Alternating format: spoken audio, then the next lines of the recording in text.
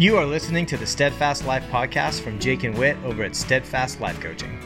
This is where you'll hear stories, insights, interviews, and observations that will inspire and equip you to take your health, wealth, and relationships from here to elite.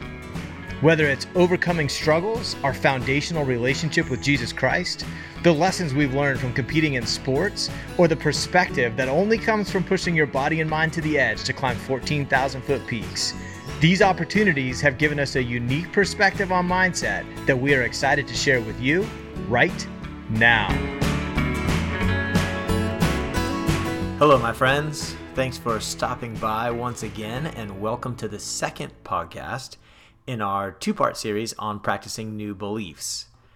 Whit and I take our clients through a three-step process to renew their thinking, and it consists of becoming aware of the thoughts through a journaling exercise, then understanding those thoughts and the role they play in the way the client is experiencing life, and then practicing new thoughts if they discover a few they'd prefer to live without.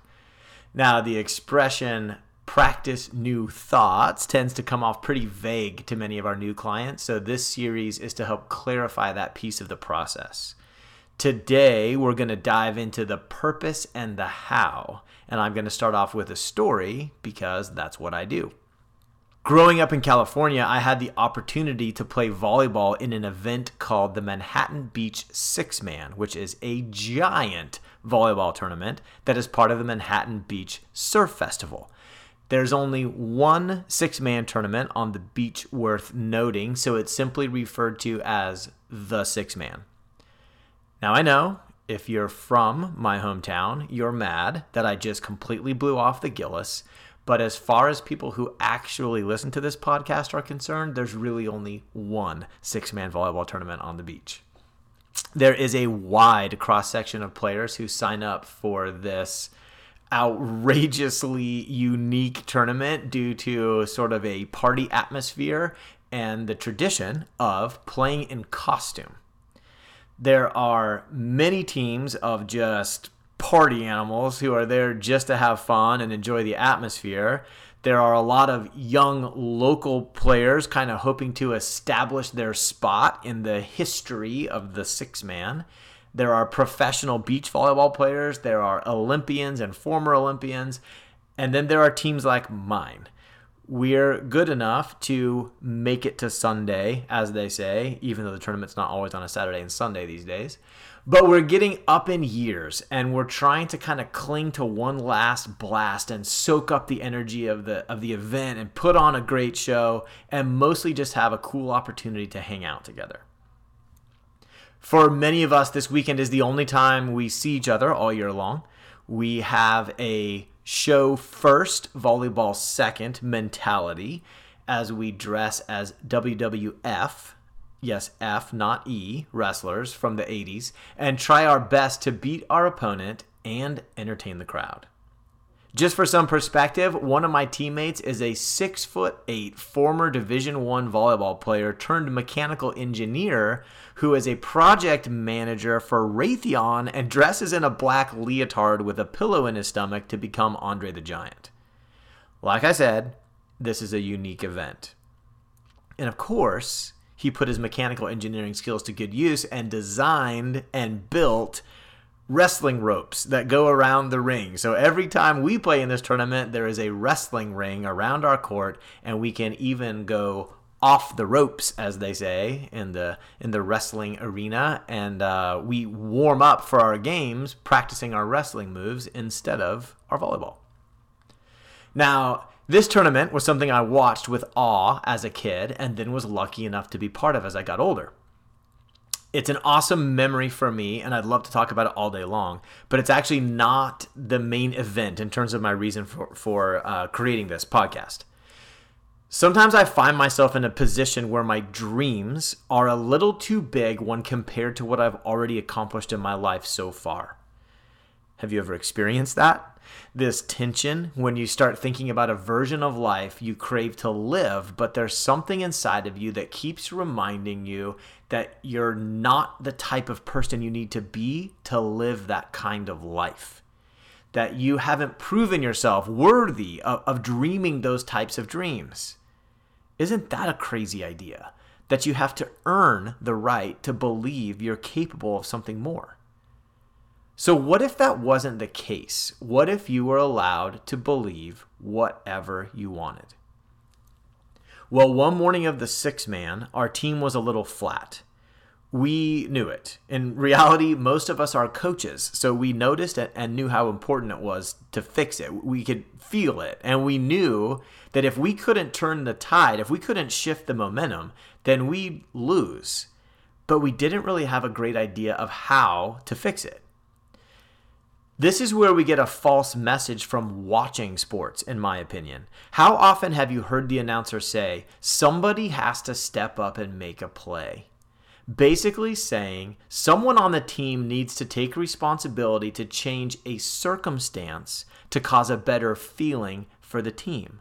But we know better. Circumstances don't cause feelings. Thoughts do. So what if you didn't need to wait for a big play? What if you could simply start thinking the thoughts now and generate the feelings of confidence, empowerment, and resolve to overcome now? Well, on this particular morning, a hilarious individual, a guy who flies out from Germany just for the tournament, by the way, Doug Hughes, he started jumping around on the court, clapping his hands and screaming, clap for no reason, clap for no reason. And we all started joining in the jumping and clapping and the screaming as clap for no reason became our team battle cry for the remainder of the tournament. Doug, if you're listening, maybe you should consider doing some life coaching because that was genius. In one short phrase, he destroyed the belief that belief had to be earned or deserved, and he answered anyone who disagreed by owning his stance on the issue. Imagine how this debate with your inner critic would look. You say, I'm going to lose 50 pounds and keep it off. And your critic says, that's dumb. You've tried that 1,000 times and failed. You say, well, I believe I can. And your critic says, where's your evidence? Show me the logic that allows you to believe that. And you say, oh yeah, I'm actually believing it for no reason. I like to say it with a smart-ass smile. It works in so many areas. Check it out. Your critic says, where do you get off just believing you can love that person who you've been disconnected with for 11 years? Oh yeah, I'm believing it for no reason. Maybe your critic says, what makes you believe you can just forgive them after all that? And you reply, oh yeah, I'm believing it for no reason. Your critic says, what gives you the right to believe you can simply choose to be okay about the terrible thing that you suffered in the past? Oh yeah, I'm believing that for no reason. There are no belief police that come and stop you for believing whatever you want. You're actually allowed to believe without the circumstances changing first. How do I know? Well, first of all, I do it, and this isn't my idea. I've heard it from Brooke Castillo, from Byron Katie, from Lee Bauckham, from my parents, from my sports coaches growing up, but it's actually not any of their idea either. John 20:29, Jesus said to them, you believe because you have seen. Blessed are those who believe without seeing. In my personal faith, I believe that when Jesus tells us what to do like this, it's not because he wants something from us. It's because he wants something for us. I am being taught by my favorite teacher that not only am I allowed to clap for no reason, it will unlock my potential and increase the experience available to me in this life. So how do you do it? If you don't currently believe something, even if you can start to see that you might be allowed to believe what you want, how in the world do you believe something you've never believed? Well, I'm not going to pretend I'm the expert on this, but I do it, and I'd be happy to let you know how. The way I see it, believing something new is a lot like doing something new. If you can't do it yet and you want to, then you practice, you get reps. So what does the practice look like if we're talking about thoughts and not learning to ride a unicycle or something? Well, here's how I practice thoughts. First, I keep them accessible. I want access. I rehearse them, I repeat them, I write them, I read them. Maybe a note on the bathroom mirror or a note on the fridge, or I change the screensaver on my phone.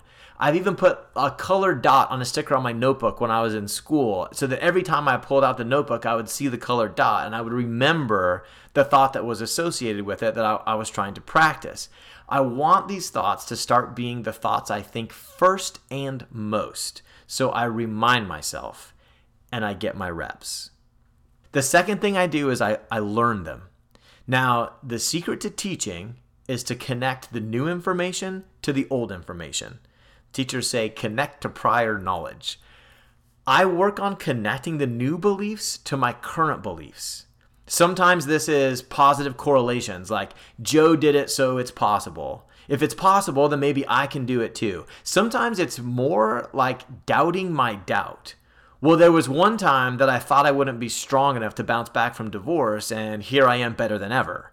Or maybe I'm wrong that it's impossible to start a business at 43 with no experience. I start taking the knowledge that I have and attaching this new knowledge and undoing the obstacle beliefs or the limiting beliefs that are keeping the new beliefs from me. Third, I look to others who have them. Not the results, the beliefs. I listen to podcasts, I listen to books, I read blogs, I watch videos, I simply consume. I find that there are extremely intelligent people who have the beliefs that I want, and they can offer incredible ammunition to battle my current belief that new belief is impossible. If these intelligent people are willing to believe it, that gives me a lot of courage to believe it myself. Fourth, I start with values. Do I value success or do I value discipline? Results or process? Rewards or work? Money or character? Comfort or growth? As you establish these values, the framework of your worldview comes into focus. And then I have a place to attach the new beliefs I want to have. For example, I value process, work, character, and growth. Therefore, my lack of previous success, results, rewards, and money doesn't decrease my value to some arbitrary line that determines my permission to believe. Fifth, I measure the new belief based on the value it will have in my life, not on absolute truth. Often the belief I want is true, and there's a contradictory belief that's also true. Measuring based on value instead of truth helps me to remain open to the exploration for evidence that helps me believe the belief I want. This last one is where we spend a lot of time with clients, and to maximize its value, it really requires pen and paper and going through a lot of exercises to expose all of this stuff. But the basic idea is that you're not obligated to an idea just because it's true. You can simply choose to feed the idea that leads to the result you're after. Now, I still use Doug's technique all the time. It's amazing what random clapping can do to improve the energy of a room, especially when I find myself in a workout environment where people are searching for a spark, but even when I walk into a group setting where I can sense the potential awkwardness. Think first day of school. Sure, it feels a little strange and people might look at you sideways at first, but I promise they'll smile and their mood will lift. My favorite part is that every now and then someone will ask, "Why are you clapping?" And I get to say in my best, "Isn't it obvious" tone, "For no reason." Hey, thanks for hanging out with us today. If you find yourself wanting progress faster than you're getting it, the adjustment that moves the needle for you could be to increase your consistency. Whit and I believe that consistency is the pathway to self-trust, and we've seen it improve our clients' lives in such dramatic fashion that we've created an online ecosystem to deliver consistency on demand. Our online ecosystem is called Trust University, or Trust You. See what we did there? If you or someone you know might benefit from the ability to actually do what you say you're going to do, then send us an email or head over to steadfastlifecoaching.com and start learning to trust you.